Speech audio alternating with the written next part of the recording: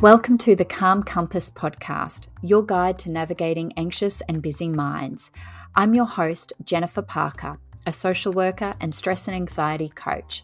And alongside my coaching work, I'm also a mother and carer, and managing my own overwhelm and stress is a necessity so I don't burn out. And in season 5, we're going to go even deeper into the relationship you have with anxiety and stress as a mother and caregiver, and how you can support yourself around the Christmas season. This season is proudly sponsored by my free guide, How to Stop the Shit and Keep Your Cool as a Mother and Carer. The Calm Compass podcast offers educational content intended solely for information purposes. Our episodes draw from research, personal experiences, and expert interviews. However, they are not a replacement for professional advice.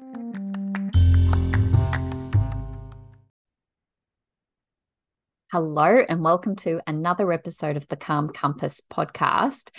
So, I think as women, we always want to know how impactful, like if I don't really do anything about stress, like what's going to be really the big impact? You know, how does it really play in my day-to-day life? Like, should I really care, right?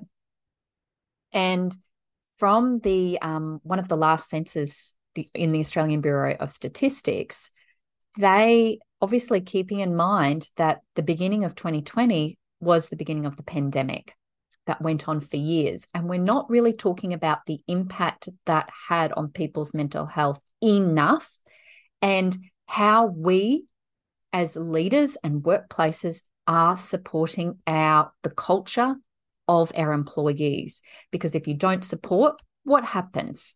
You push them so hard, they take more sick leave. They take more leave without pay because they're so burnt out, getting physically sick. They're run down because you're pushing them so much, instead of going, well, actually, we need to look at the whole structure of our workplace. Maybe during certain times of the year, we can see that, and you can see it in different industries, there may be a busier time to project, so you might be looking at, okay, well, during this time and this time, we actually need to have more staff and more resources, because we know that that's a high risk of burnout and that's a high area of demand. And we cannot expect what we are doing now to continue being as effective, because people are leaving, people are getting sick more frequently, they're taking more days off. So if we can look and plan for supporting the culture of our workplace, and you can always see it, like sometimes when you're looking at, you are a leader and you're looking at where your employees are taking more time off, or where you might be getting more work, that is the time that, as one of your strategies as a leader, is to actually project what is actually required, providing the resources, providing the staff, and looking at having an environment where people can take time off and not feeling like they aren't able to do that. And so when we look at, from that census in 2020, that what it showed was people were under enormous levels of stress. And this is going to increase if we really do not look at all aspects of supporting people's mental, physical health, and how they are responding in that. It's just going to become more of an issue. And sometimes we're concerned always as how much this is going to cost. And what we've also got to remind ourselves, if we don't address it early on, providing preventative, it's a much harder thing to look at when people either have disease or chronic health, or that a lot of those symptoms have become irreversible. And we need to start as a society really looking at how we can support ourselves, how we can support our workplaces, how we can support our family. And women are the primary caregivers a lot of the time. They are usually working often full time, and they are still the primary caregiver. They're the ones who go, oh, Johnny has this appointment, or Johnny has, these extra activities.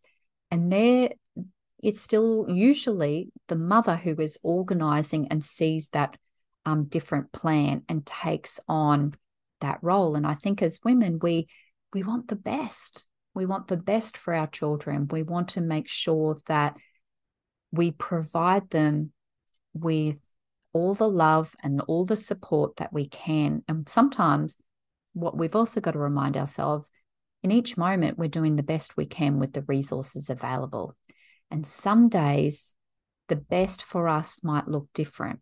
The best might be that you get out of bed and you have a shower. That may look like the best for you because you are going through so much. The best for you might be that it's going to do some yoga, or going for that walk, or asking for someone for help. So we've always got to understand that what is one small thing that is going to support my mental health, my physical health today. Sometimes we start too many habits all at once, instead of just looking at those micro changes that we can make today, not waiting for tomorrow. Just what can I do today that is going to support me?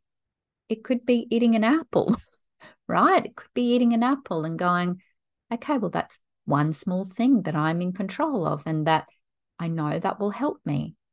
So it's making those micro changes and being so kind to ourselves, because we are juggling a lot. We are juggling a lot of responsibilities.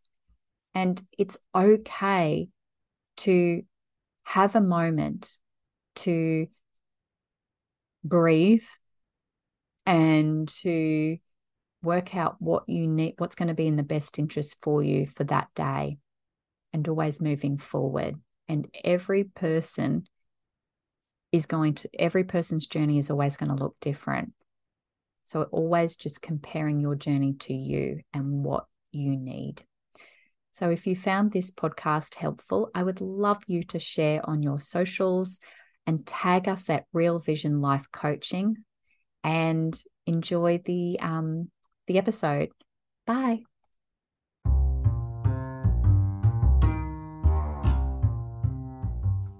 Thank you for listening to the Calm Compass podcast. If you enjoyed this episode, please share it with your friends on social media and tag us at Real Vision Life Coaching. We would love you to tag us on Instagram or Facebook or LinkedIn. This season is proudly sponsored by my free guide, How to Stop the Shit and Keep Your Cool as a Mother and Carer. Enjoy the episode again.